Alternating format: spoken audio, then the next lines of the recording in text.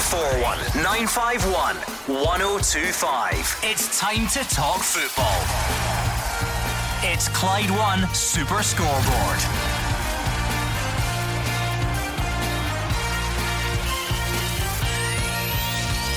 Good evening and welcome to Clyde One Super Scoreboard. The transfer window closes with Ryan Kent to Rangers and Greg Taylor to Celtic amongst the deals of the day. Neil Lennon is named Premiership Manager of the Month for August, and Scott McTominay looks ahead to a huge double-header for the national team. I'm Gordon Duncan, and joining me tonight is Gordon Dalziel and Roger Hannah. Well, there's still plenty of time to look ahead to Scotland against Russia on Friday night, but let's look back at Ibrox on Sunday lunchtime. Celtic won the first derby of the season. Celtic moved 3 points clear at the top, and now Neil Lennon, Manager of the Month. It just shows he's clearly not an afterthought among the Scottish journalists, Gordon.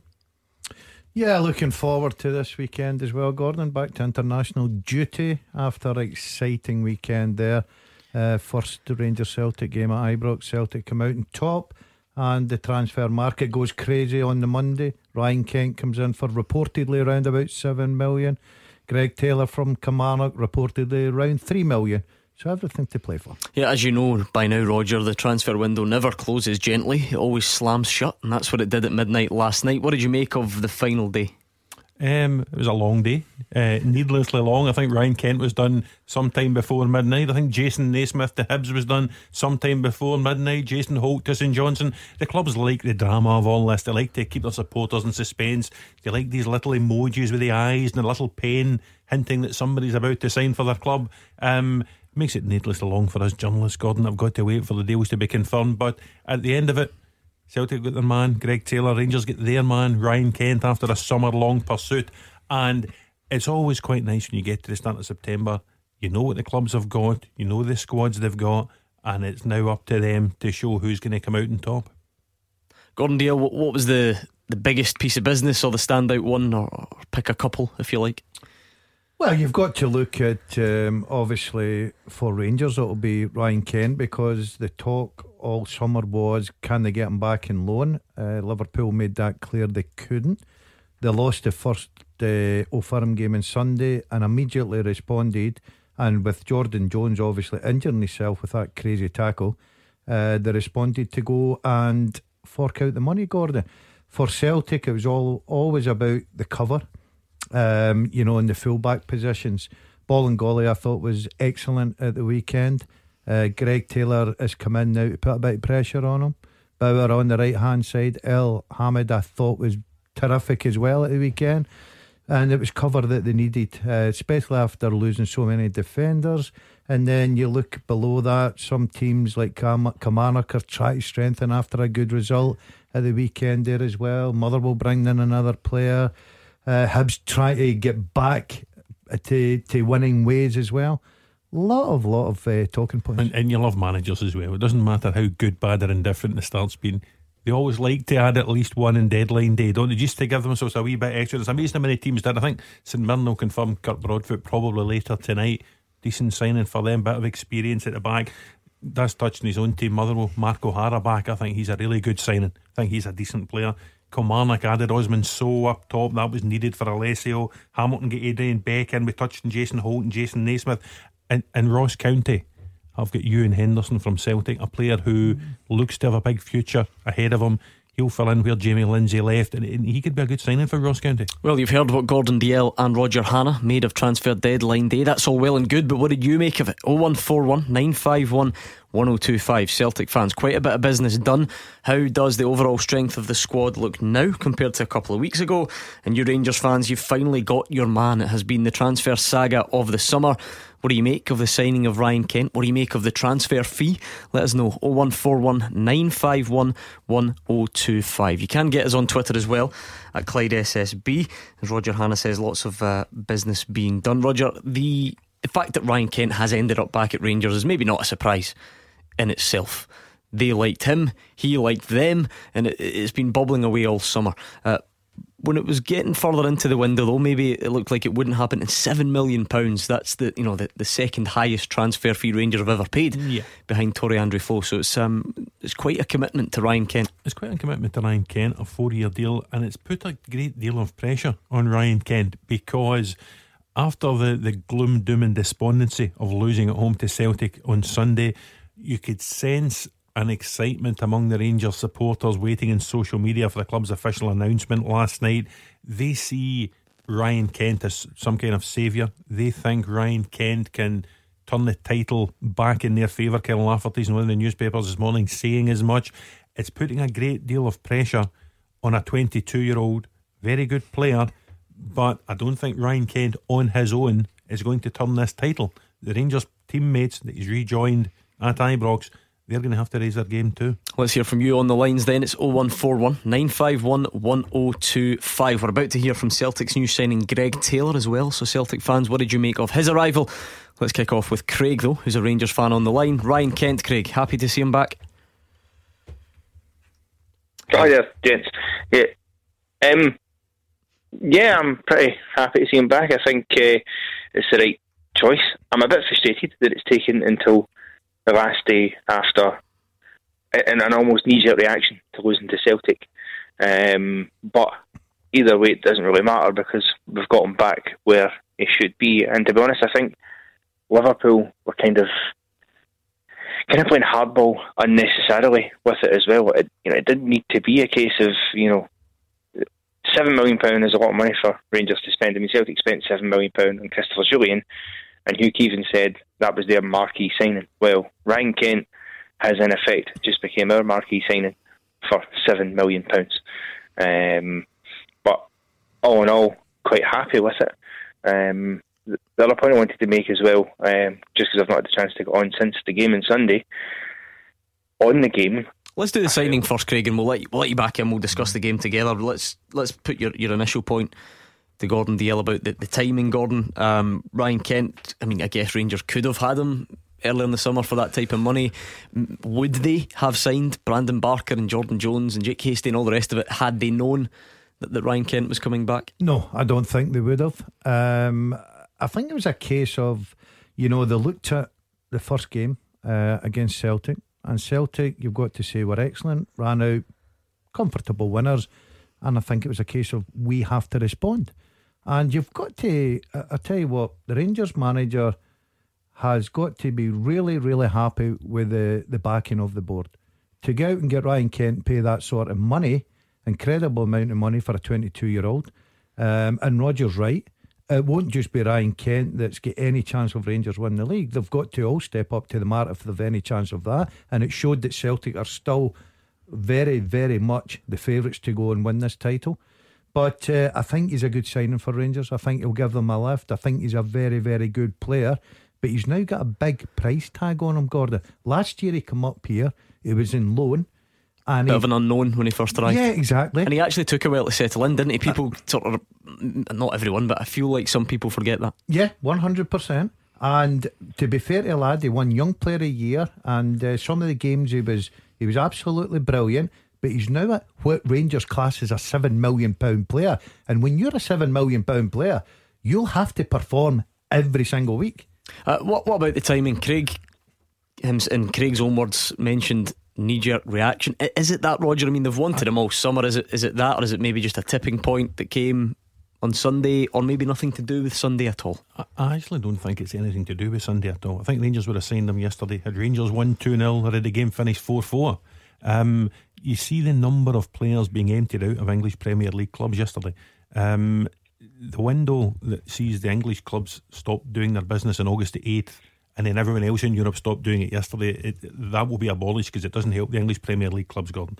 And yesterday they were trying to get players off the wage bill as quickly as they could while not being able to bring anyone in. You see Manchester United getting rid of Darmy and Arsenal getting rid of Mkhitaryan, and I think Liverpool looked at the Kent situation and thought, right, where's he going to go? Bruges were interested in taking him to Belgium. I believe Kent was at Manchester Airport very early yesterday and was about to be flying to Belgium until he got the call to say, you need to come back here because you're actually going to Rangers. Rangers outbid Bruges for him. So that's the kind of level of club who are in for him.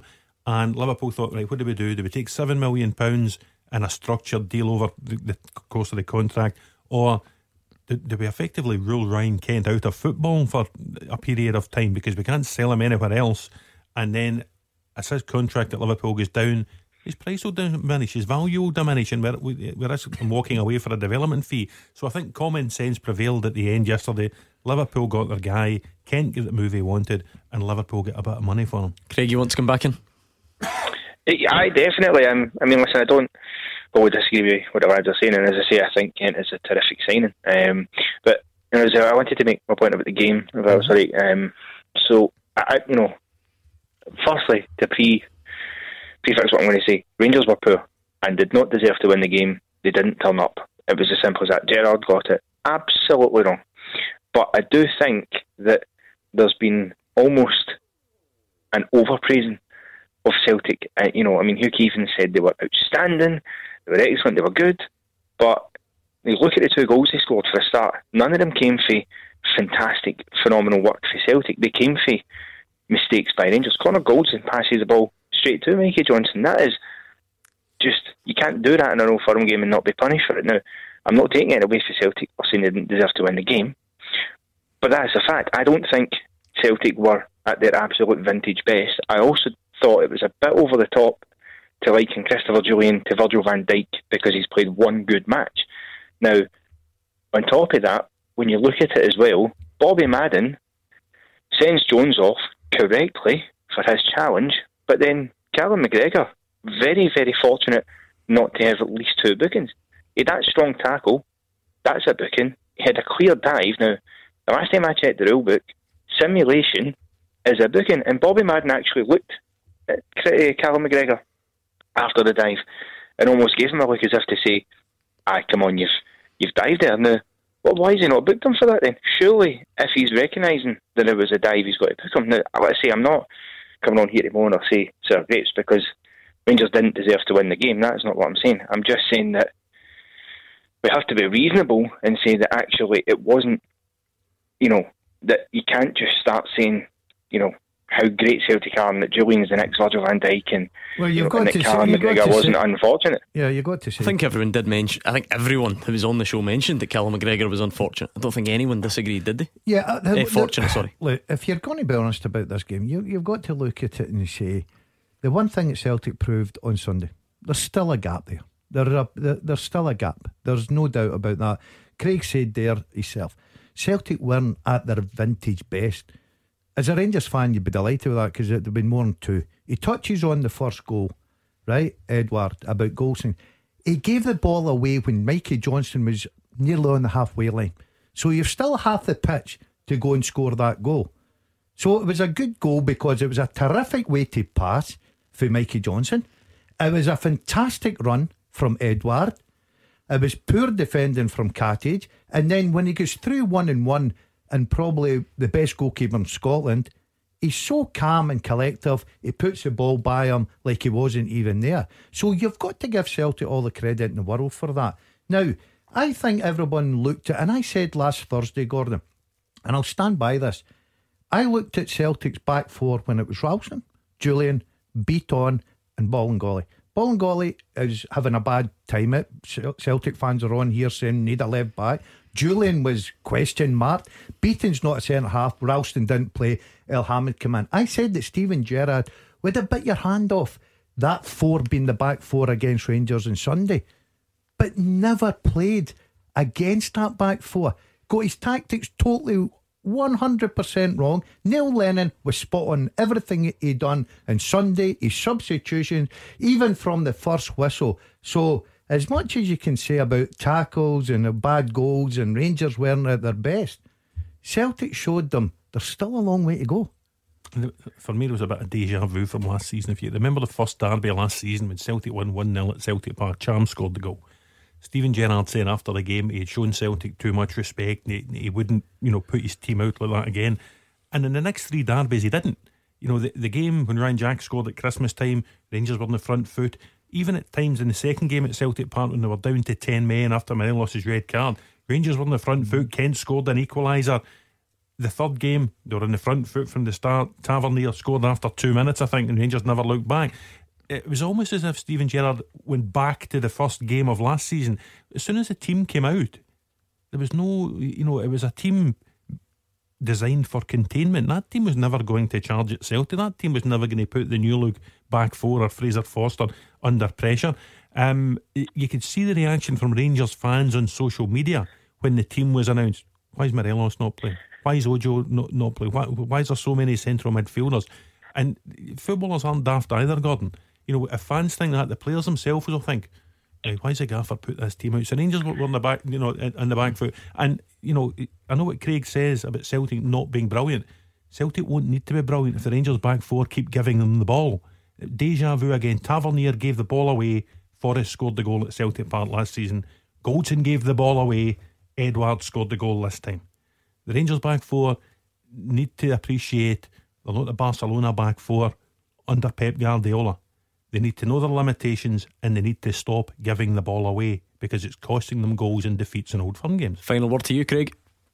Yeah, no, listen, I don't disagree that Rangers were poor, that the defence has got to be better. And I think, you know, in that game you actually seen the two sides take on a Goldson, because he makes that mistake and then he makes an absolutely phenomenal challenge to prevent what would have been a certain goal after that. So you've seen what he's capable of, and that's the frustrating thing for Rangers' point of view, is that they've got to do that over 90 minutes consistently. But I just felt as if, you know, are we really saying that Christopher Jullien is the next Virgil van Dijk because he had one good game in a Celtic top? Who was it that said that, Craig, just to remind me? I don't think it was any of the pundits, was just it? To remind you, no, well, there was a guy come on. Oh, one of the callers, who had suggested that he was, you know, going to be the next Van Dijk, and Hugh Keevins was actually somewhat agreeing with him, saying that he's got the potential to do that now. Craig, this is what we do in this part of the world. Kyle Lafferty likened Ryan Kent to Eden Hazard in this morning's newspapers, I noticed. That's just what we do.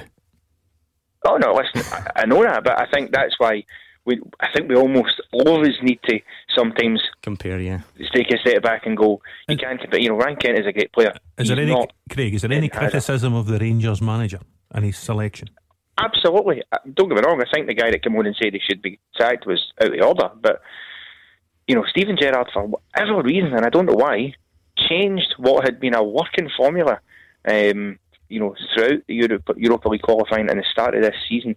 He changed that and he got it absolutely so wrong. When Morelos came on, and the first thing he does is he takes the ball round the Celtic defence, and he misses it, but he actually livened that crowd up, because for the first time in the match, somebody had actually took the ball by the scruff of the neck and took it to Celtic and posed a question. Okay, Craig, thank you very much. My apologies, I'm going to have to leave it there because we're already late for the travel. I can see Amber standing waiting outside the door, and we're going to hear from Celtic's new signing Greg Taylor next. Clyde One Super Scoreboard with Thompson's Road Accident Solicitors. The compensation you deserve when you've been sidelined. Talk to Thompsons.com. Roger Hannah and Gordon DL are here, so get your calls in or send us a tweet please at Clyde SSB. Reagan has been on. He says, this is the first transfer window in years. I feel like Celtic came out in a good strong position, a good competition all over the park, and still got players like Rogic and Arzani to come back from injury. And Josh is a Rangers fan. Josh says Gerrard has been backed to a ridiculously high level by the board. It's time for the manager to step up to the plate and deliver a trophy. Those are the views on Twitter at Clyde SSB. On the phones, we're on 0141 951 1025. We're about to hear from Greg Taylor. Let's speak to Nick in Dumbarton first. Hi, Nick. Hi guys, how you doing? Hi, Nick. What's on your mind tonight? You've actually touched on it with the previous caller. I was wondering whether Ryan Kent's signing was dependent on Sunday's game. Do you think Rangers thought they could win it without him, and then realised that maybe there was a £7 million gap that they had to fill? I mean, Roger, you said no, but Gordon, you don't seem so sure. You tend to be along Nick's line of thinking a bit more. Yeah, I do think, look, they always wanted to sign Ryan Kent, but I think that if they'd have beaten Celtic at the weekend and Jordan Jones, for instance, wasn't injured, I don't think they'd have went in with 7 million, if it is 7 million gone. That is a lot of money for a 22-year-old that you're going to put all your eggs in one basket, really. He is a good player, we're not doubting that. He had a good season. He had a slow start to his Rangers career. The fans love him. He's entertaining to watch. On his game, he's very, very good. Young player of the year. But I just feel that after signing the players and the Ojos, the Jordan Jones, Barkers. I know Hasties was always going to be a work in progress. I think they sort of had given up hope, and I think that if they'd have beaten Celtic, I don't know if they'd have went out and put that investment into Ryan Kent. Everybody seems to be asking, was the Kent deal dependent on Sunday's Old Firm result? I think the Kent deal might have been dependent on the Thursday night result against Legia, because that's £12 million or so, plus 3 home crowds, plus potential prize money for points. I think that was the thing. This money's coming in, so Rangers now think, right, listen, we're going to need to spend some of this to bolster the squad, and they've spent more than half of it on Ryan Kent. So I'm not so sure it was dependent at all on Sunday. I think it depended on them winning against Legia last week. Nick? I'm just wondering whether they just realised the gap was Ryan Kent. I mean, he is a good player, but I agree with your point that maybe the Thursday result was more important financially wise.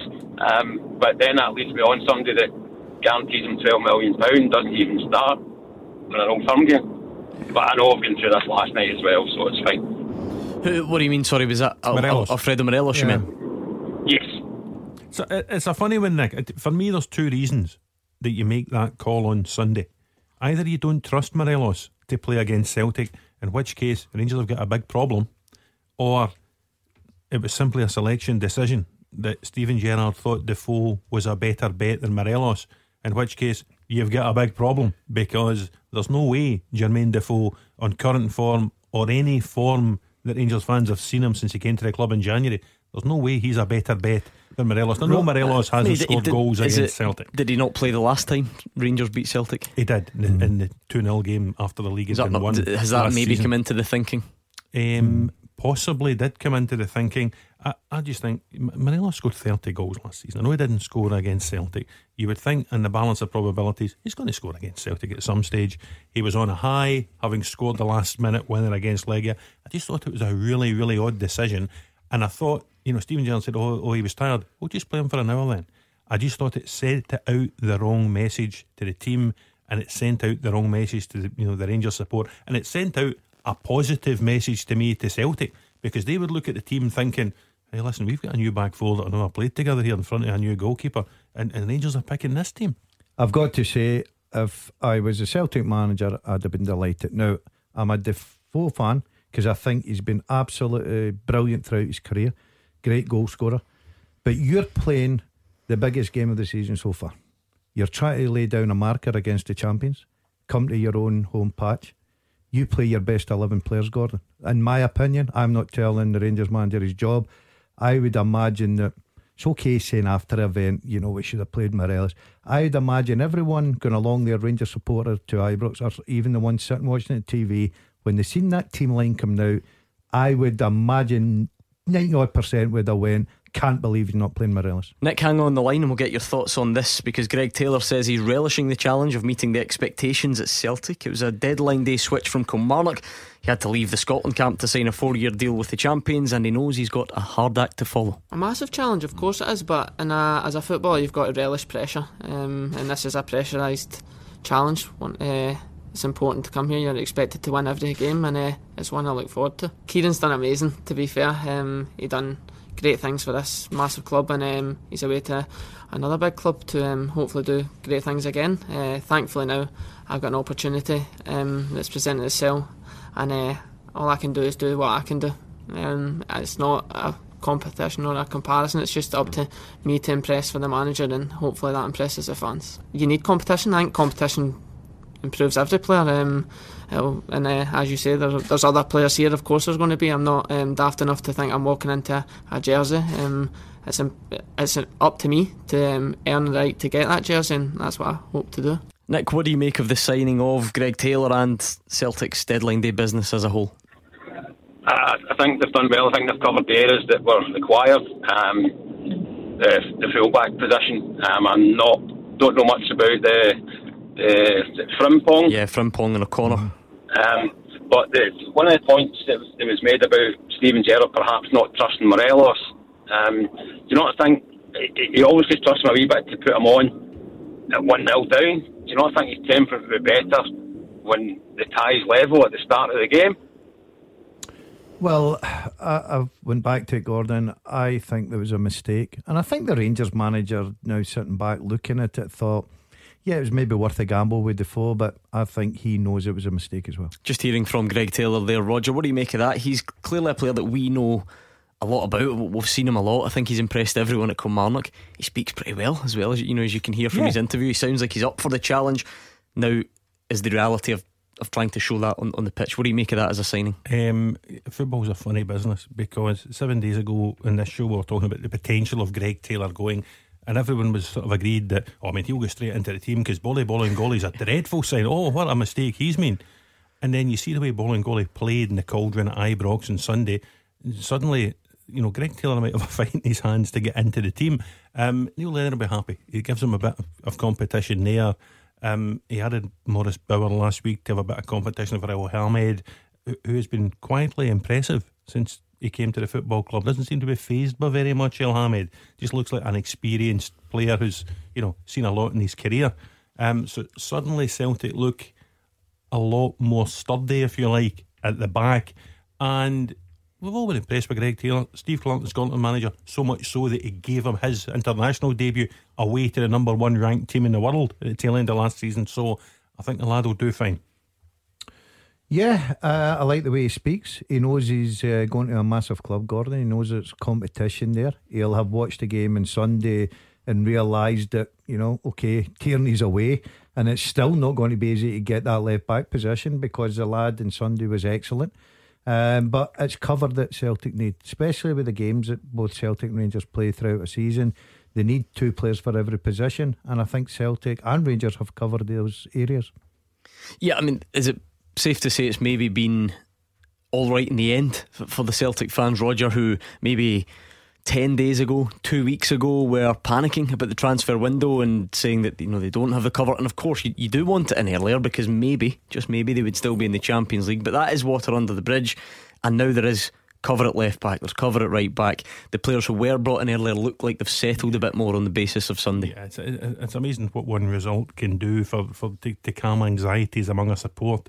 The arrival of Greg Taylor, the arrival of Frimpong O'Connor last night, that's all a bonus. The big bonus for Celtic, though, is the way the new guys played at the weekend, because I don't care what any Celtic fan says, they were rolling up at Ibrox on Sunday anxious as to how El Hamed would perform. Julian, Bolingoli, even Nir Beaton, who's a midfielder who's been pressed into playing at centre back. If Big Chris, my pal, had been fit, he'd have started. If Simunovic had been fit, he'd have started the game. So some of these guys might not even have played, but they had to play, and they all played very well, to the extent that Fraser Forster didn't really have a save to make in the game. So not just the transfer window activity, it was a very good 24 hours for Celtic, and it's calmed a lot of the anxieties that we've heard a lot about in this show since the Cluj game. What about the model that Celtic are trying to impose in terms of recruitment, Roger? Because below that first team level, I'd imagine Jeremy Frimpong, Lee O'Connor are just below that level, along with the likes of Jonathan Afolabi, Luca Connell, Liam Burt.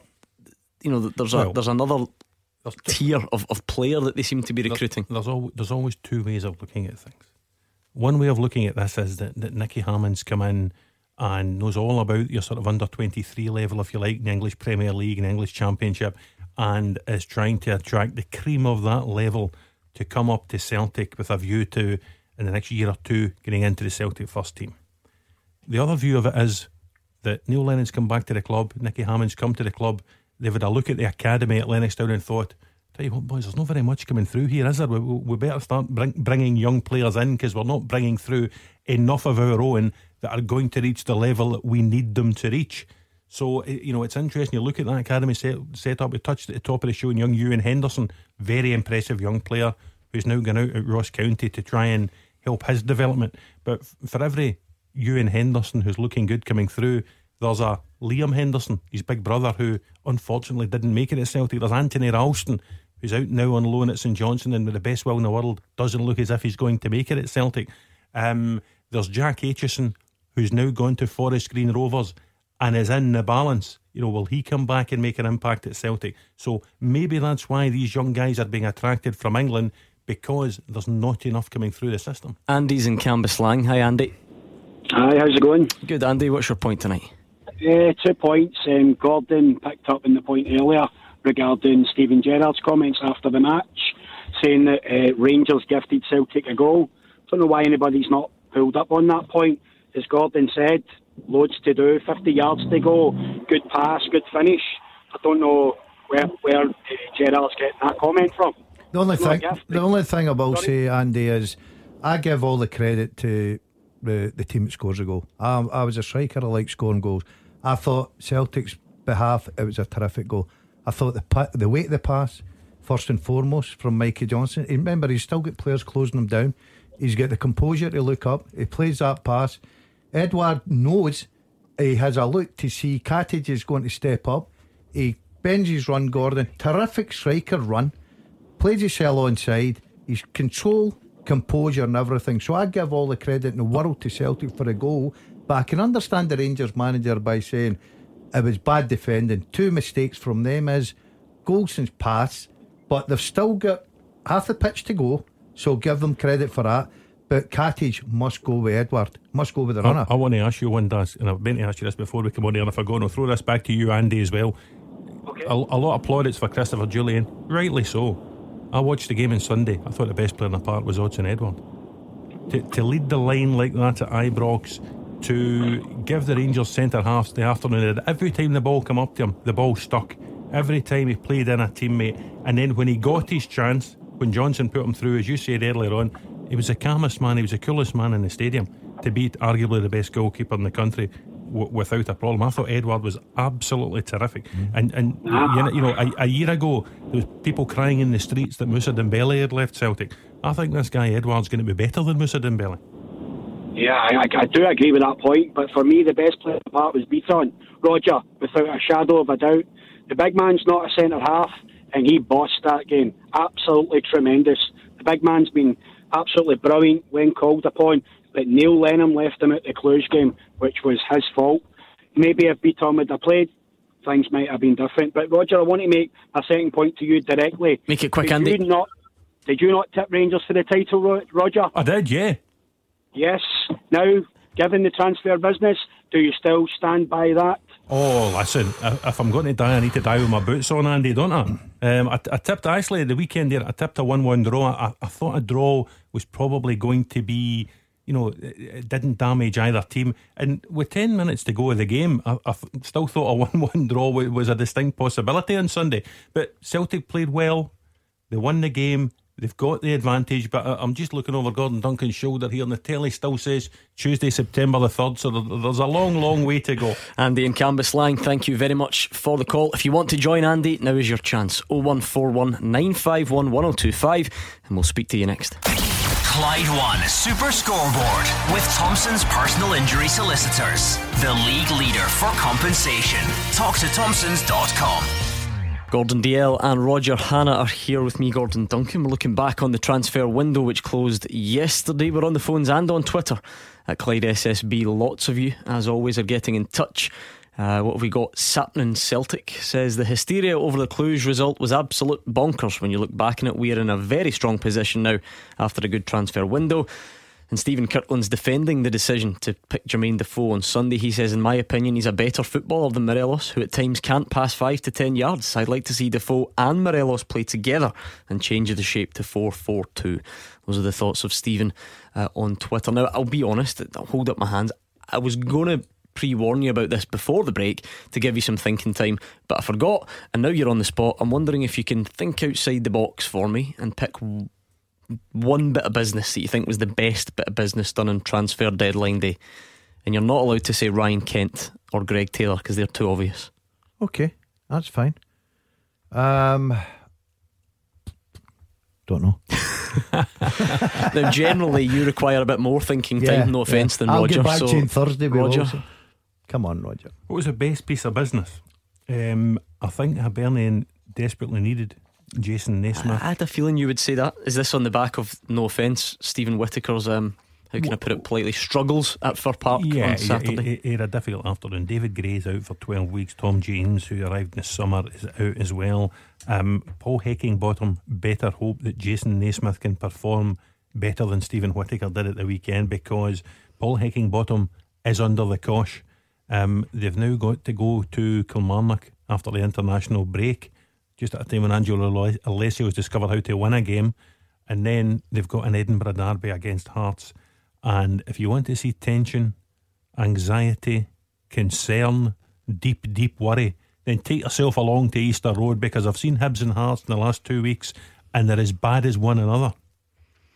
I can make yours multiple choice if you want. Is that easier? Please. Right, yeah, okay. Yeah. What about Ewan Henderson to Ross County? The creative influence they might need in signing, their midfield. good young player, yes. Jason Holt to St Johnstone, a bit of energy in amongst Tommy Wright's. Well, I was going to say midfield that four. I think St Johnstone is a club, because they're sitting bottom of the league. They need players in. They brought Ralston in. They brought Holt in. Who else was Stevie May. Stevie May. Okay, Stevie May, you're hoping is going to produce what he produced early with St Johnstone. So I think for a team, St Johnstone, yeah, and obviously Motherwell, we're flying, we don't need people, but we brought people in.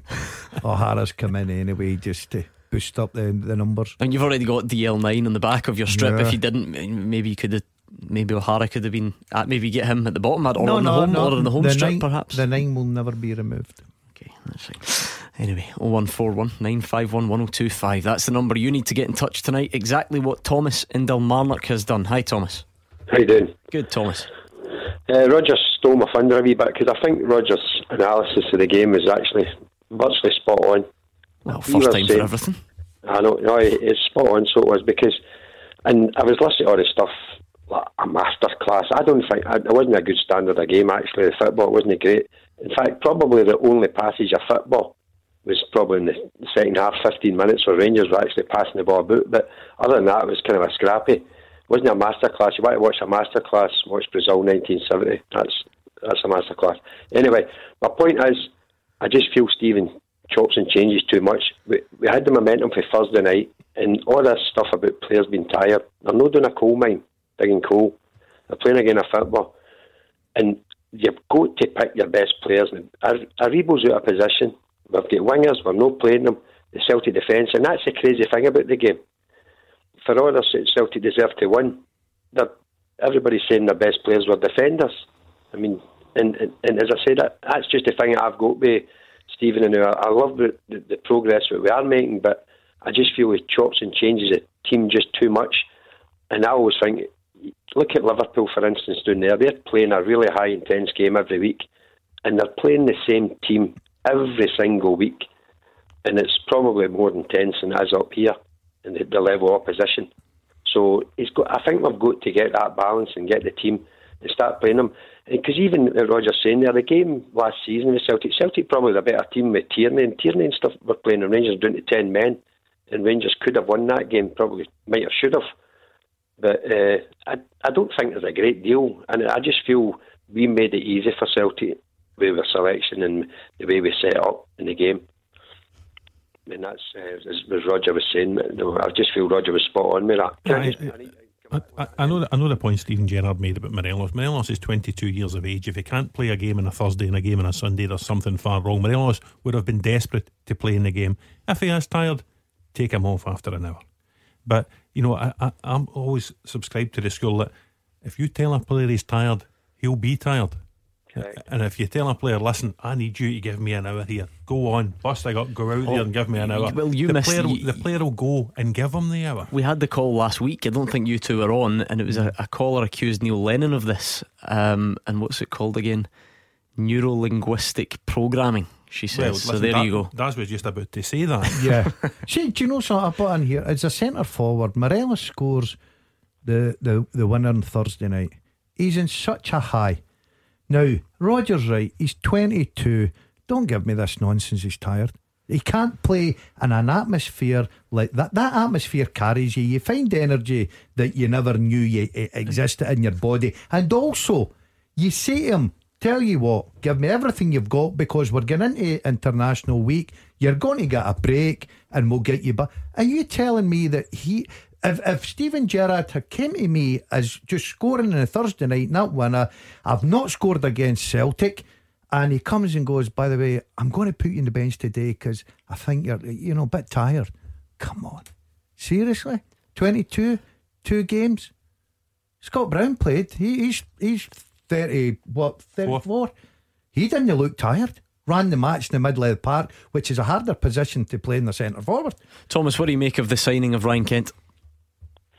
I'm happy with that because the boy was very good for us when we had him, and he's definitely a player that puts defenders on the back foot, and that's the type of player we want.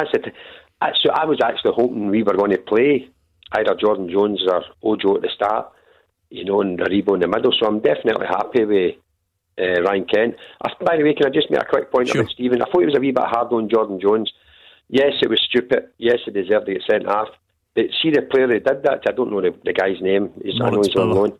Right. I don't know if you noticed when Jordan Jones came on, he was only on the park about 10 seconds and he went right through the back of Jordan Jones. It was quite a badging. And you seen Jordan Jones limping. I think it was trying to get a bit of payback. But Stephen, when he said to him, he's let the team down, it was the 95th minute. I mean, Morelos has let us down plenty of times and he never was harsh as that with him. To be fair, Thomas, I don't think he meant it in the sense let the team down as in lost him the game, but he made the point that if that's Jordan Jones trying to impress the Rangers fans, then that's not the right way to go about it.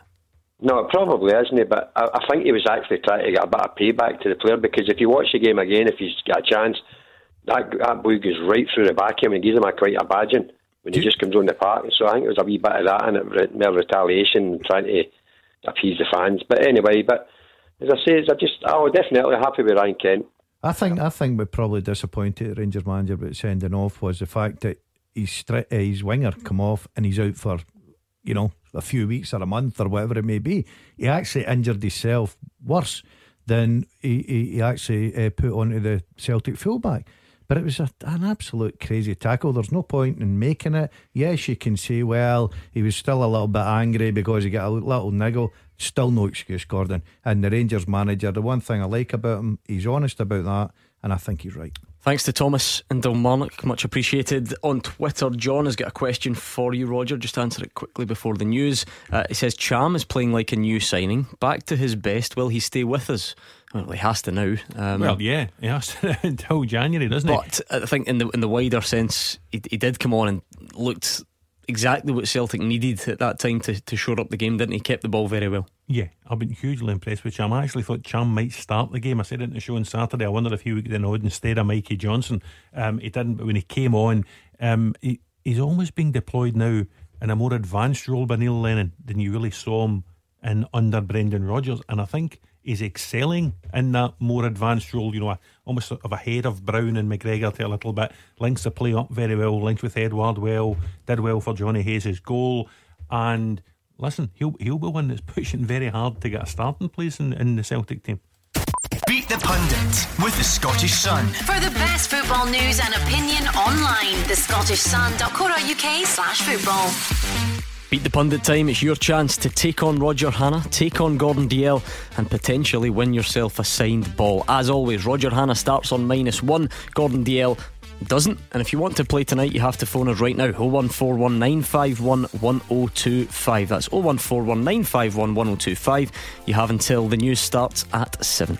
Clyde One Super Scoreboard with Thompson's personal injury solicitors, the form team for compensation for more than 40 years. Talk to Thompsons.com. Roger Hannah and Gordon Dalziel are here. We've been looking back on a fairly dramatic day as the transfer deadline came to a close last night. Still plenty of thoughts lingering from Sunday's game at Ibrox as well. And in terms of looking forward, we're about to hear from the Ladbrokes Premiership Manager of the Month. Find out who he is and hear from him after this. Beat the Pundit with the Scottish Sun. For the best football news and opinion online, thescottishsun.co.uk/football. Always time for Beat the Pundit. Roger and Gordon are ready, and one of them is up against John from Mount Florida. Confident tonight, John? Oh, that phone line's not confident. Try that again. Hi, mate. Got you now. Good stuff. Can hear you loud and clear. I'm going to toss the coin. Heads, you're up against Roger Hannah, and tails, you're up against Gordon Dalziel. And it is heads. It's Roger Hannah who will start on -1. John, is that okay for you? That's fine. Good man. I'll give Roger something else to listen to and make sure he's not listening to you. And we'll get the questions and the clock ready. John, you've got 30 seconds head to head with Roger. Remember, you can pass. Here's your chance to beat the pundit. You ready? You go. Livingston's Dolly Menga has gone on loan to which African country? Pass. How many goals have Scotland scored in their Euro qualifying group so far? D. Celtic signed Jeremy Frimpong from where? Man City. At which current Premiership side did Graham Dorrans start his playing career? West Brom. The Chadwick stand can be found at which Scottish stadium? Pass. Who was the Rangers captain before James Tavernier? Conor Golson. Which English team has Craig Levein managed? Sorry, say that again. Which English team has Craig Levein managed? Sunderland. Okay, let's bring Roger back. Roger, can you hear us? I can hear you now, Gordon. Right, Yep. same set of questions to you. You start on -1, remember, okay? Livingston's Dolly Menga has gone on loan to which African country? Angola. How many goals have Scotland scored in their Euro qualifying group so far? 4. Celtic signed Jeremy Frimpong from where? Man City. At which current Premiership side did Graham Dorrans begin his playing career? Livingston. The Chadwick stand can be found at which Scottish stadium? Rugby Park.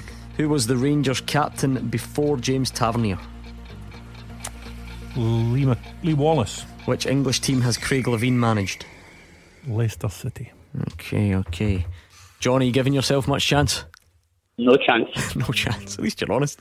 I think Roger's just sealed his transition to -2. Oh, no. Honestly, I'm agree. getting fed up of it. I'm sick fed up of it. If truth be told, I'm fed up of the sight of it. You'll be hearing from my legal team. The first one, Livingston's Dolly Menga has gone on loan to which African country? It is Angola. You knew that, Gordon, didn't you? Yeah.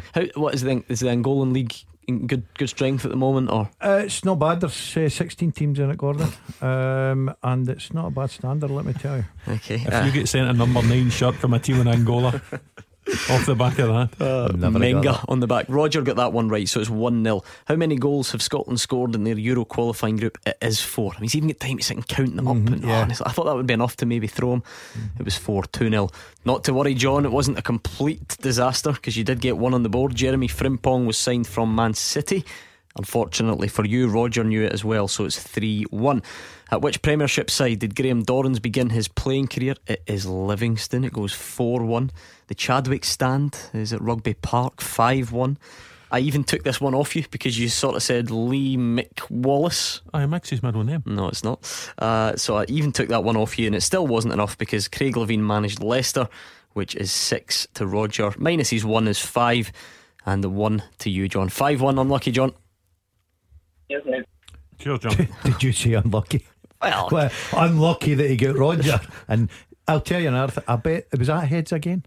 Yes. There you go. Every time you toss a coin, it's heads. I brought this up last night. Did you? And we tested it, and it was heads again. Double-headed coin. So is there just something to do with my pokery? No, but that's the thing. It's not. It's a conventional 10 pence piece. I think Gordon's trying to call my tossing technique, shall we say, into question. Not the best, let me say. I think you'll need to practice because every time it comes up heads, you always get heads. Do you want me to show you just now? I bet you toss that heads. That's tails that time. There we go. Your theory is out the window. Producer Andy tells me there are in fact 16 teams in the Angolan top flight. Told you. That's just told you that. Told you that. Yeah, but I assumed it was lying because that's what he does. Lying? Well, not that you were lying, but that you were wrong. Simply. Well, the producer Andy has just. You've always been very good in your Southwest African football. Ever since Elvis Djibouti came over from Namibia to Motherwell, you've always been keen. I knew that. Yeah. Of course you didn't. Don't get me. No credit whatsoever, Roger. Do terrible. Wait till you see me at the full-time teaser. Well, by the way, there is a real international theme about the full-time teaser, and I don't necessarily mean international football. I mean this is a. You're going to need worldwide knowledge for this question. That's coming on a bit later on. Actually, I've never been less confident in you in this full-time teaser. I think Roger is on his own. Roger's on his own most weeks. That's coming up later on. It's 01419511025 at the moment. Let's hear from you on the phones or on Twitter. We're at Clyde SSB. Let's hear from the Ladbrokes Premiership Manager of the Month. He is Neil Lennon. No real surprise there. 100% record in the league in August. He says he's delighted with the transfer window. He insists the board has backed him all the way. Greg Taylor signed, of course, yesterday on deadline day, making it 11 new additions over the summer. I think when you've seen the calibre of player that left in the summer, you know, in those positions, obviously Kieran for a start, Lustig, Boyata, you know, we had to bolster the defence, and obviously we're seeing the fruits of that now with, you know, performances from Christopher and Bolly, and now we've got, you know, and Hatem. And then obviously, you know, Maritza's come in later, you know, and he'll bed himself in and hopefully be a good addition. And then obviously Greg's the icing on the cake, really. You know, very pleased to get a very consistent player at this level, and, you know, young enough to develop into, he's already an international, but even better player than what he already is. There's been a lot of sort of sniping.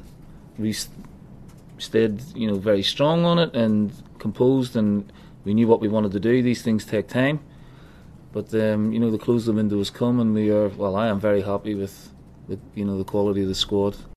So Premiership Manager of the Month, I guess no real surprise. I mean, he won all the games and scored a lot of goals, so yeah, it's not the most surprising selection. Probably the easiest decision the panel of judges are going to have to make all season, I would imagine. 100% start to the defence of the title, loads of goals, 7 against St Johnstone in day 1, 5 at Motherwell as well, so an easy choice to make for them.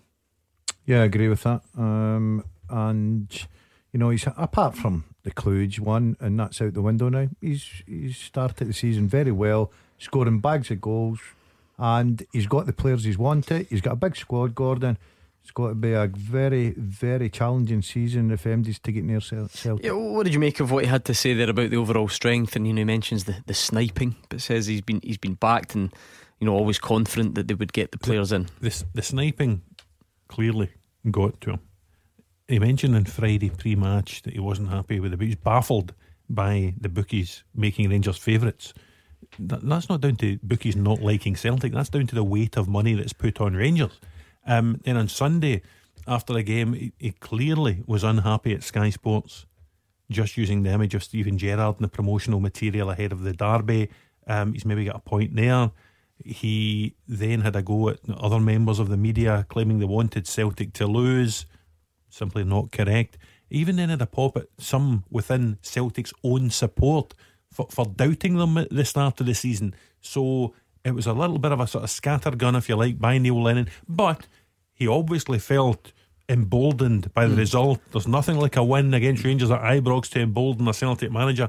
He now feels everything he's done has been justified. He can speak again from a position of strength. He's 3 points clear.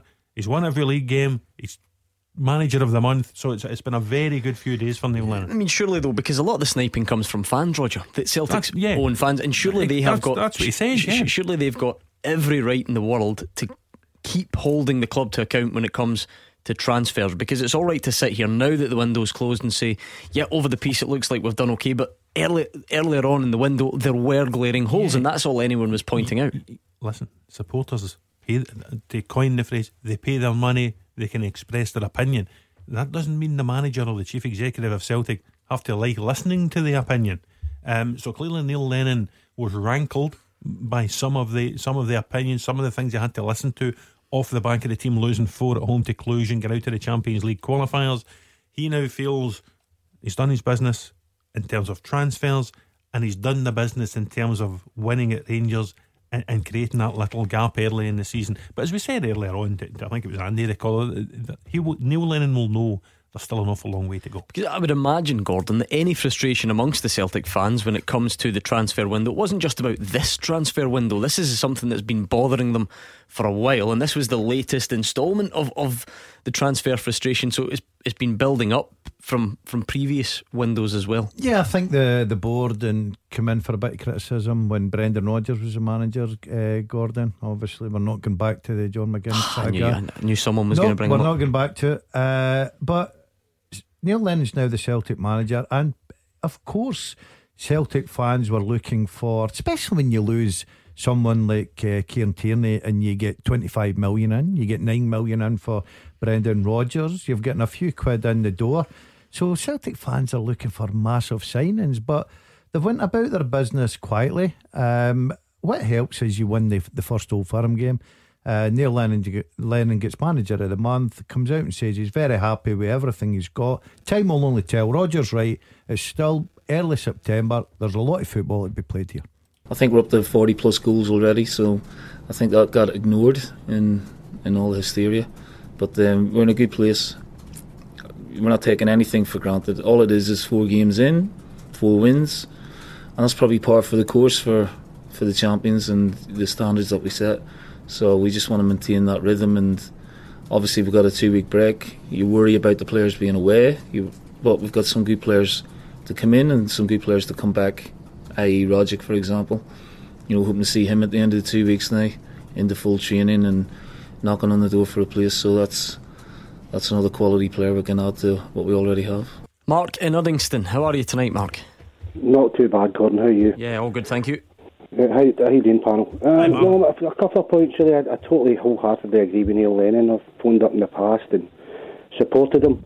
It's just a couple of points really, just regarding yesterday kind of signing of Kent. I just feel as if it just smacks of desperation for Rangers, and it reminds me a lot of the Tory Andrew Flo scenario when Celtic beat Rangers 6-2, I think it was back then, and they kind of pressed the panic button out and bought Flo, and I think it's just to appease the fans, and for some reason they seem to suck it up. And just one other thing was just... Well, let's deal with that first, Mark. You say that the Rangers fans suck it up, to use your words. He was this young player of the year in Scotland last year, and the Rangers fans all loved him, so surely it's not surprising that they're happy to see him back. No, of course. I mean, to be honest with you, as many wingers as we have, I think. But no, I just think it was pretty much a smoke scene. Very clever from Rangers, to be honest with you, after defeat. They kind of, deflect the fact that there were their shortcomings on Sunday when they were the home team. They were supposed to be the favourites, which Neil Lennon's alluded to. And when you really look at what Lennon's trying to say, they've won 3 games, 2 of them by the odd goal. A last minute goal and a set piece against St Mirren and Kilmarnock. It's hardly. And the Hibs game obviously was in the balance, so they did 10 men. And no, I'm just a bit shocked, and I just think just one last point. Sorry, it's just totally different. Is what do you make of the Chris Boyd, Brendan Rodgers kind of saga there? I found that quite astonishing, to be honest. Well, I'll come to that in a minute. But the first thing I will say, I'm delighted you phoned, Mark, and please feel free to phone back at any time. But the 2 callers I really wanted to hear from tonight are the 2 gentlemen who called the show while Celtic were playing Dunfermline in extra time in the Betfred Cup game and demanded Neil Lennon be sacked. Hugh Keevins responded to one of them and said, do you not think it's a bit early? To which the caller replied, I think it's actually too late. So there's a little bit of a sort of rewriting here, as there always is going to be. Celtic have turned it around very well, but it's only a couple of weeks ago that Celtic supporters were phoning this show wanting the manager sacked, Mark. Yeah, absolutely. Listen, I mean, there's been some of my friends who've got the kind of WhatsApp chat group going on, and some of them, even from the, towards the end of last season, he's not the manager for us, not the manager for us, and I phoned up at one point and says, well, who realistically are we going to get that's going to be better than him, that knows the job? Who else would you put, the chance of winning 9 in a row, who else would you trust more than him? And they couldn't give me an answer. And I just think that they're too quick to jump the gun. I feel sorry for Lennon in a way. He's kind of hiding to nothing. And it's a shame. And I totally understand his rant after the game on Sunday, because it's just been kind of building up for him. Gordon DL, Mark says that the signing of Ryan Kent is a smoke screen. I think you can probably get smoke screens for cheaper than £7 million. But what do you think? Is it as simple as that, or just simply a player that they want? It was simply a player that they wanted, Gordon. I think they have. It's helped by the fact that they lost on Sunday. I think they pushed the boat out to get him in. Now, it's not a case of saying, well, we're desperate to go and get another player in. All through the summer, they wanted Ryan Kent. At one point, they'd probably given up on Ryan Kent and didn't think they could afford him. And then on the last day, and it happened to be after Rangers lost the first Old Firm game, that they go out there and sign them, Ryan Kent. And I think that pleases the Rangers fans, quite rightly so. Young player of the year. I think he'll add a bit to Rangers. He's not got to be just the sole difference of them going up there and overtaking Celtic. That ain't going to happen. It's got to be a squad, a team, and everyone pulling together. And it's got to be a very difficult job against Celtic, who are very, very strong. and can probably get in January with a bit of strength and money behind them if they need anything. But I think for Rangers fans, it was a perfect timing. Mark, on you go. Yeah, sorry. No, just what you say, the kind of paying the 7 million, okay, that's not such an expensive smokescreen and so on. Very clever for Rangers. You know, but what I mean is, if that was the price for Kent 3, 4, 5, 6 weeks ago, why didn't they buy him then? Because they didn't have Europa League money, perhaps. Do you think so? I'm not so sure. Certainly that's what Mark Allen said today. You mentioned Chris Boyd versus Brendan Rodgers, Mark. You tell us the story, Roger, because you're well placed. Yeah, well, listen, Chris Boyd speaking on Sky Sports at the weekend, praising Neil Lennon, praising Celtic for the way they went about the derby, contrasting it to style-wise, looking at Neil Lennon's style compared to the style of Brendan Rodgers' team, and praising the way Neil Lennon's side won the game. I don't think Brendan Rodgers necessarily took it the way Chris was intending it. Seems to have been irked by some perceived criticism of his team. But on Sunday, as Chris Boyd was saying these things, I think he struggled to find a Celtic fan who didn't agree with him that Neil Lennon's team had played the right way to win the derby. And so the story goes that Brendan Rodgers texted Chris Boyd about it, not very happy, and Chris Boyd wrote about it in his column in your newspaper. Yes. I sense, and I could be wrong, I sense we're going to give a difference in opinion in the studio here, because it's Rodgers' newspaper and he thinks brilliant, because this stuff's great, it's box office. You probably, I think, I'm going the other way. Yeah, I sense that. Yeah, I don't think that. I know he's a pundit now. He's given up football. Totally accept that. He's got his opinion. He's quite right to have his opinion and say what he has to say.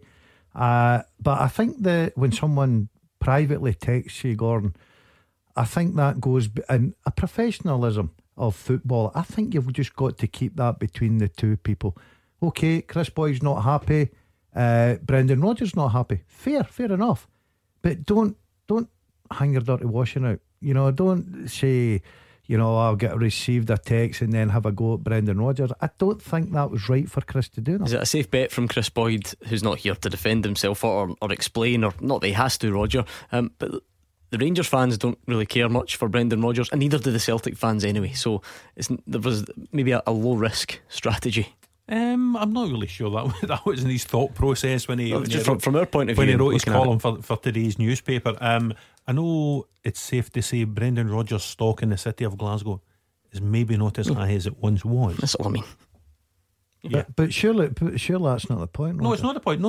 I'm just responding to the point Gordon was making. No. Yeah, I just think if Chris ever, in terms of the number of people here who are going to be outraged and wanting to jump to Brendan Rodgers' defence, I don't think he wrote the column. Be many. I don't think he wrote the column to try and spark outrage. I think people will be, as Mark the caller was, I think people will be interested in it rather than outraged by it, Gordon. Okay, thank you, Mark in Uddingston. 0141 951 1025 was the number he dialed if you'd like to join us. We've got a full-time teaser coming up that requires all sorts of knowledge. All different types of knowledge are going to be required. You're looking for 8 answers. Basically. That's all I can tell you at the moment. And we're going to hear from Scott McTominay. He's coming up next as well. Clyde One Super Scoreboard with Thompson's personal injury solicitors. Getting you full compensation is their goal. Talk to Thompsons.com. Gordon Dalziel and Roger Hannah are here. 2 ways for you to get in touch. The first one is on the phones, or you can tweet us. We can do both if you want, but we're at Clyde SSB on Twitter. A few more comments to read out from you this evening. Marcus wants some recognition for Gary Holt. Neil Lennon got manager of the month. I get they have a 100% league record, but Livingston are unbeaten, and I can't think how you could expect better from a wee team. Frankly, Holt is continuing to work a miracle and should get more credit. Well, if we're being pedantic, David Martindale took the team against St Mirren and won because Gary was under the weather. But listen, they've done really well. I've seen them a couple of times and I've been very impressed, considering they lost Kelly, Halkett, Gallagher and Byrne in the summer. Far better start to the season than I was possibly expecting. Are you ready for tonight's full-time teaser? Yeah. Now, I'll start by offering my apologies. I know it's very difficult, I know it's a bit out there, but we have to produce some difficult questions on a Tuesday because Roger Hannah is a know-it-all and he always gets them right. So John Smith always sends in difficult questions, and we've got another one tonight. It's fulltime@Clyde1.com, by the way. They don't all need to be as hard as this, but any question you've got, any type of, even an idea for a question that you want to hear used on the show, that's where you send it. fulltime@Clyde1.com. Bear with me here. Since 2000, 8 players have played in Scotland's top flight and have had a country's capital in their surname. Jason Scotland. What did you say? Oh, I'm going up the road. I can't deal with this. I cannot deal with this. I'm going to have to go home. Capital. Oh, sorry, capital. No, I'm out. Good night. Just in Edinburgh. I knew this would guarantee a ridiculous response, and you didn't disappoint earlier than usual. I was trying to. Just in Edinburgh. He played in. Do you know what? You're along the right lines, but he didn't play up here. I'll repeat the question. Not Jason Scotland, by the way. I thought it was. Since 2000, there have been 8 players who've played in Scotland's top flight and have had a country's capital. Yeah, so like Dion Dublin. Yes, like Dion Dublin. Well now, done. Can I clarify one thing? We had a question like this the other week, and it was players down south whose names were like Scottish towns, and we included Barry Bannon. Yes, so it doesn't need to be like Paris or Rome or Madrid. They can be part of the name. Well, no, it has to be the full city name, but yes. Part of the surname. Yes, it does. So it doesn't need to be exact city names. It's just part of the name. I should say there were 9, okay, but I took one out to give you an example. But you've already got Dion Dublin. Right. Connor Washington. I took out Josie Kitongo because I did not think, no offence, that you would know Quito was the capital of Ecuador. No, I did not. Right, what's surprise. the capital of Angola again, Dad? So I took out Josie Kitongo. You're looking for another 8. You've already got Dion Dublin. You've also already got Connor Washington. So I'm at the weekend. Right. So 1, 2, 3, 4, 5. I can't believe I dived in there. Jason Scotland. I dived right in there. 6 to go. Listen, we're only 3 days away from a massive game for Scotland, so we're about to hear from Scott McTominay. If you've got any thoughts on the build up to that one, let's have them. But Paul is first up. He's a Rangers fan in the East End. Hi, Paul. Hi, how you doing? Hi, Paul. Yeah, good, Paul. Hello, good evening, panel. I'd just like to make a few points and observations about the Old Firm game that was on at the weekend. I'm an old school Rangers fan. I was there back in the day, and I'm 50 years old now. I went to the wee primary school across the road and blah blah blah, and I attended the games regularly when Dick Advocaat was in charge. Obviously, the alleged EBT time. I'm married to a Polish woman. My kids are Polish, or they were born in Poland, and we went to the Legia game. And I went back to my work and I said to my Celtic friends who I work beside, my best pals, by the way, if Rangers play like that, you'll turn us there. There is a problem in the Rangers team. They play beautiful football. They can pass it around from defence to midfield. But when it comes to getting the ball into the killer area, up to the forwards, there's something missing there. Now, you cannot rely on Jermaine Defoe or Morelos. Jermaine Defoe is a wee guy. He's 5'10" or something. He was battered about in the Old Firm game. Morelos, he was marked out the game. What Rangers needed to sign, not Ryan Kent, who's a fantastic player, but what Rangers needed to sign was a big 6'3", 6'4" target man. Someone in the forward area who can score goals. Ryan Kent's a great player, but I think Rangers are well covered in the midfield area. And I just want to say that to the panel. Paul, what size is Morelos? 5 foot what?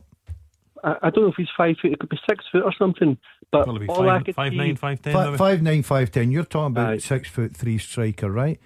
He scored 30 goals last season. I'm not talking about Kyle Lafferty. Morelos scored 30 goals last season. But we can't. Rangers cannot rely on Morelos or Defoe. What happens when one of them pulls a hamstring? Gets out for 6 weeks. You rely on the other one. The other one plays. The other one plays, Paul. So we only have one striker. No, you play one up front and you have 2 of them. So you've got a spare. It's like having 4 strikers if you play 2. Surely that's enough cover, no? For me, Rangers in certain games should be playing 4-3-3. They need someone else up front to trouble defences. And I just don't see that at the moment. If Defoe or Morelos gets injured, Who's going to replace him? Fair enough, Ryan Kent's a fantastic player, £7 million. For me, I think the money would have been better spent buying a close to top grade attacking forward. I mean, to be fair to Paul, sometimes you do get three. I mean, take Celtic for example, Odsonne Edouard, Lee Griffiths and now Bio, and they only tend to play with one. Would it have been worthwhile? Because what is below that? I mean, Zach Rudden went on loan, didn't he? Yeah, Ryan Hardy went away. There's now no Lafferty or as well. Sadiq really from last year. If you'd said at the start of the summer that Celtic would spend £7 million on a player, second biggest fee they've ever paid, Rangers would spend £7 million on a player, biggest fee since Andrew Flo, and neither of those players was a striker. People wouldn't have believed you. Let me just clear that up for everybody that's listening. That's on the back of the Europa League money. Yeah. That's why they've done that, which is fair enough. But I think Rangers are fairly adequate in midfield. Don't get me wrong, in the Old Firm game, I thought a couple of those Liverpool boys were just too young and too inexperienced. But for me, Rangers had nothing up front. Every corner, every free kick, it was a lumped-in ball to the box. And apart from a defender who got a 50-ball bit on the seed on it, there was nobody there who was a target man. Paul, first and foremost, I'd like to apologise. I picked you up wrong there. I thought you meant a 6'3" striker instead of the two. No, as well as. Yeah, as well as, That's right. what I meant. Yes, that's exactly what I meant. I thought Rangers should have bought a £10 million striker.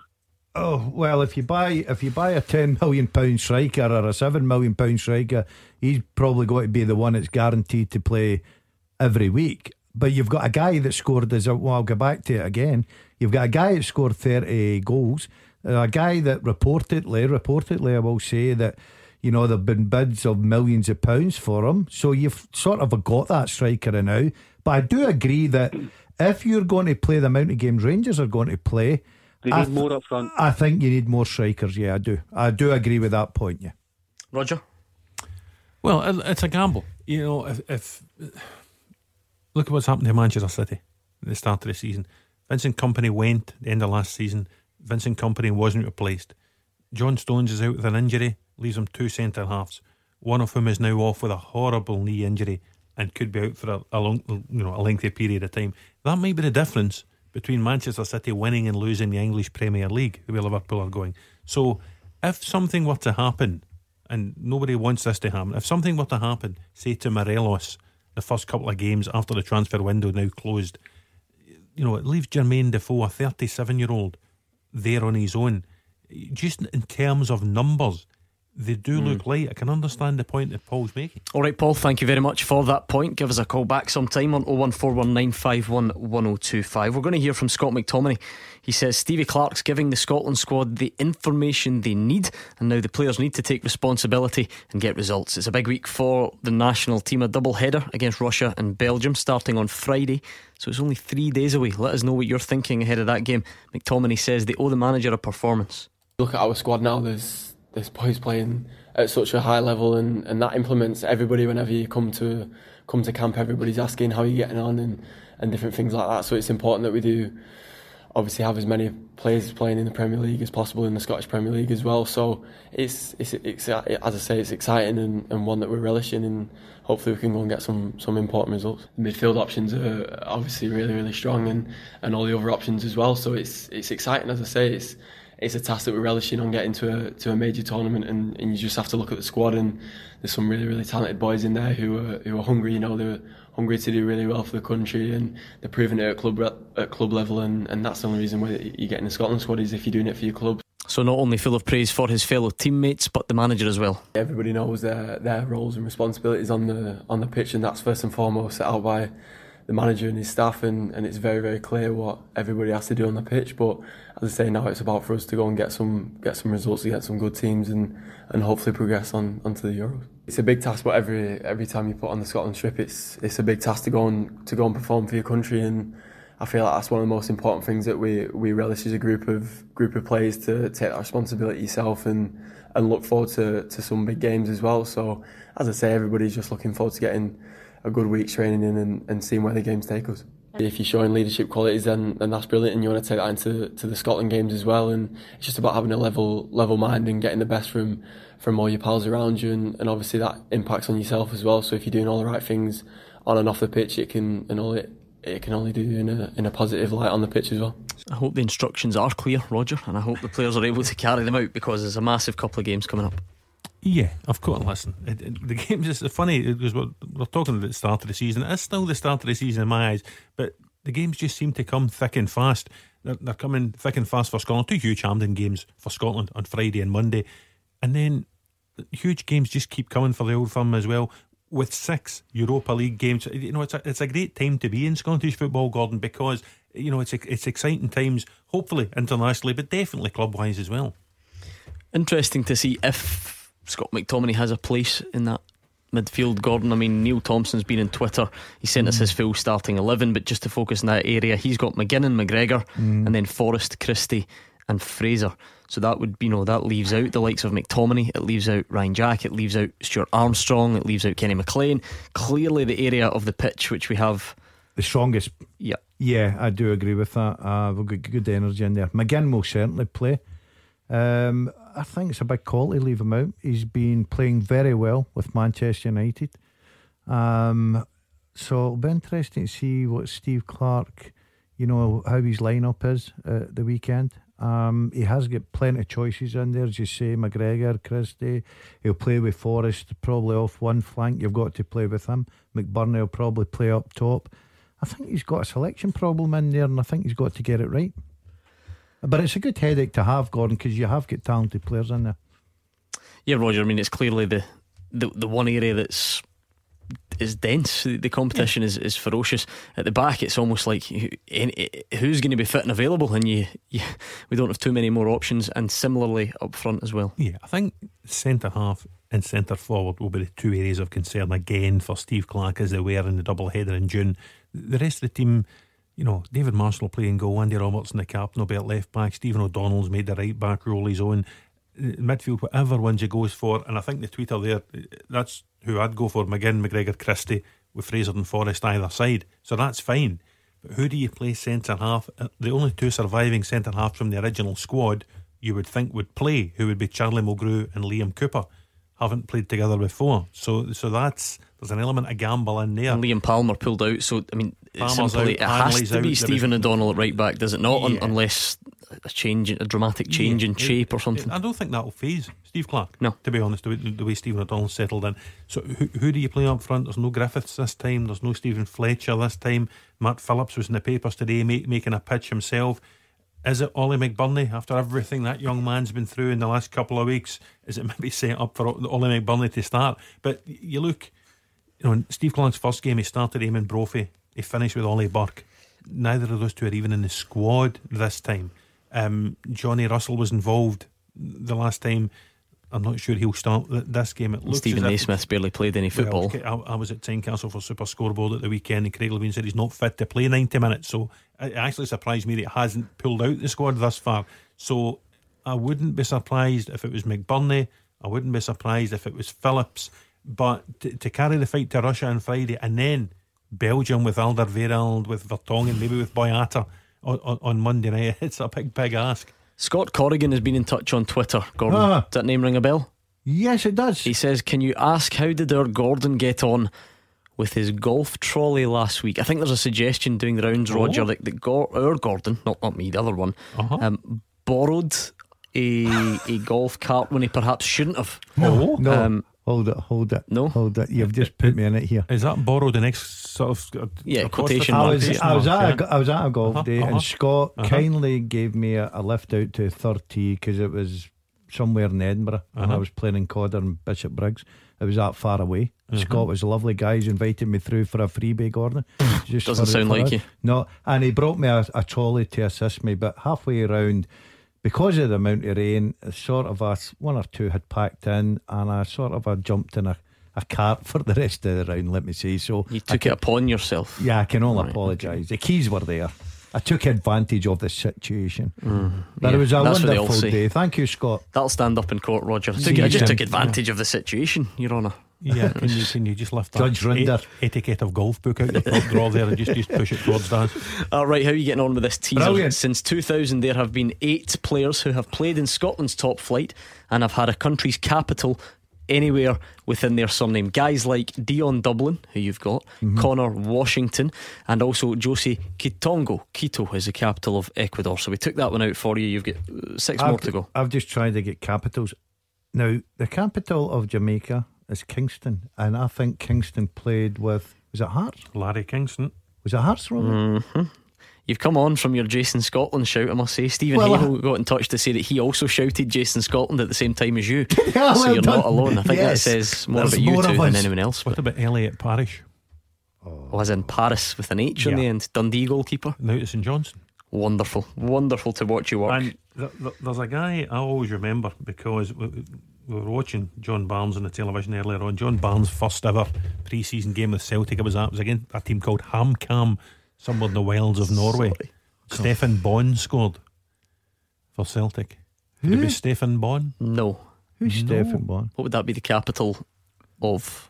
Not the federal capital of Germany, Bonn. Oh, but come on, Berlin's the capital of Germany. Let's not giving me that. No, absolutely not. See, I'm going further to places I've been. Right, Hamilton, Wishaw, Bellshill. Yeah. I'm not about to say Dennis Law. No. Is Hamilton the capital of Bermuda? Well, funnily enough, John Smith has actually wrote note no dependencies or territories, and I wonder if that comes in, because that's not on his list. Oh, so there we go. Maybe you've outsmarted John Smith. Oh yes, it's not on the list. So you've got 1, 2, 3, 4 to go, and we'll get them next. Clyde One Super Scoreboard with Thompson's personal injury solicitors. They play to win every time. Talk to Thompsons.com.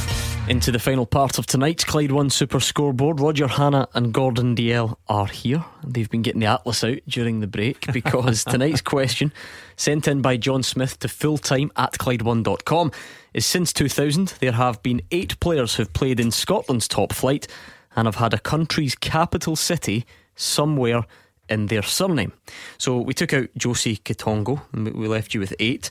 You've got Dion Dublin, you've got Larry Kingston, Jamaica, Elliot Parish, Paris, and Connor Washington. That one's self-explanatory. So you've got 1, 2, 3, 4 to get. What did you get during the break? We got former Falkirk midfielder Vitor Lima.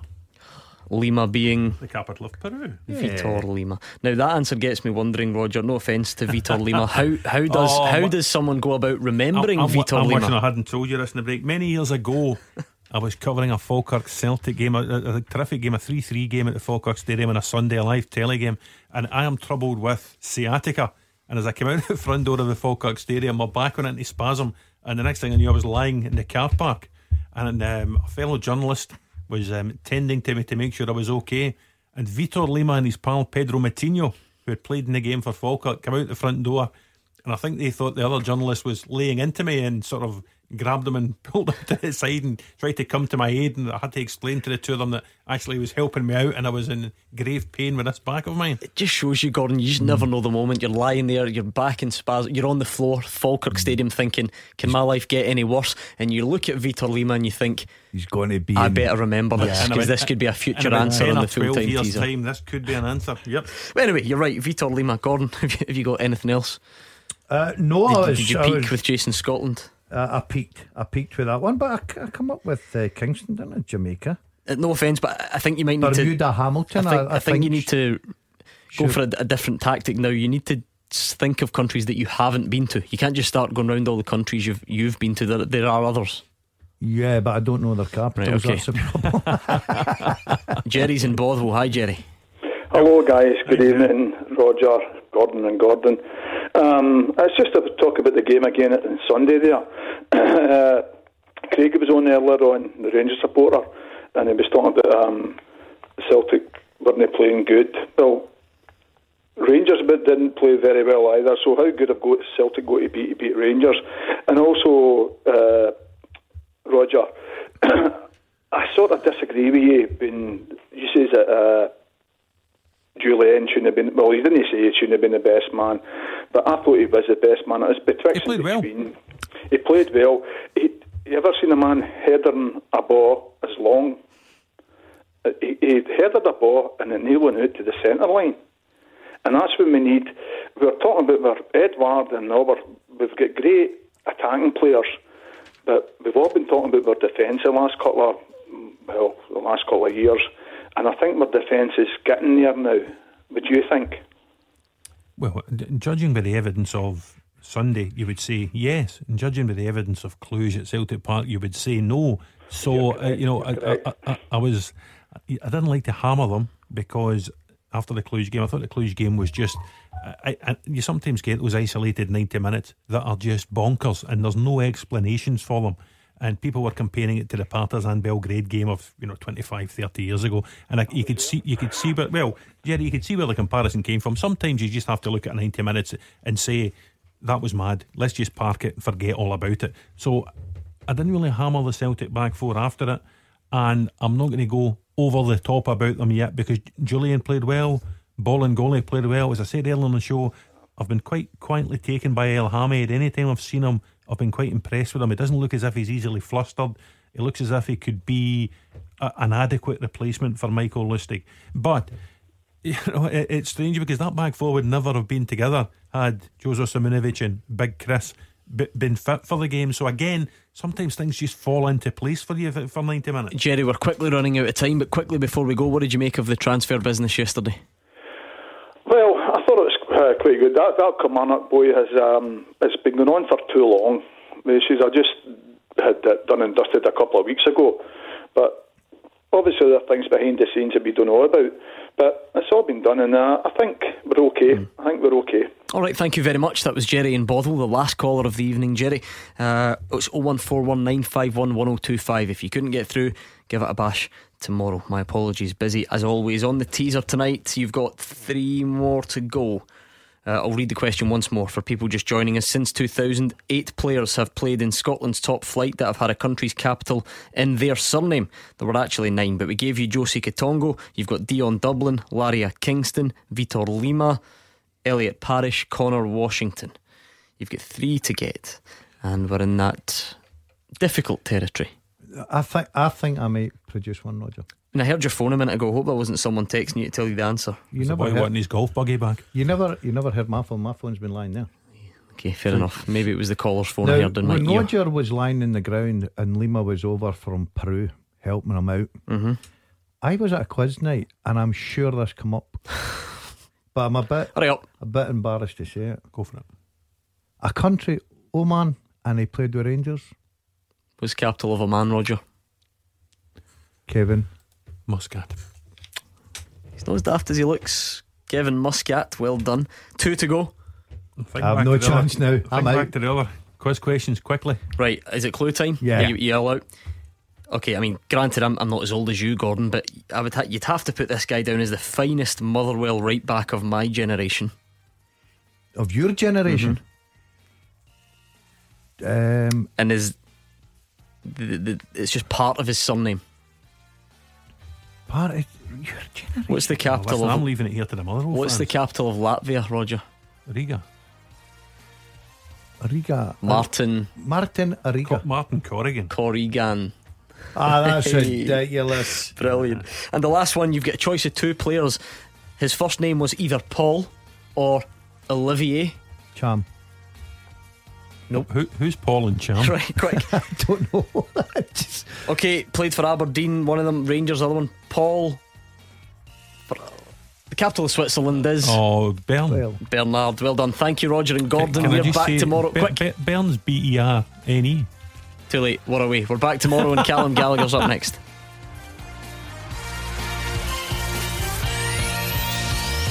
Clyde One Super Scoreboard with Thompson's personal injury solicitors. Compensation you deserve. When there's been foul play, talk to Thompsons.com.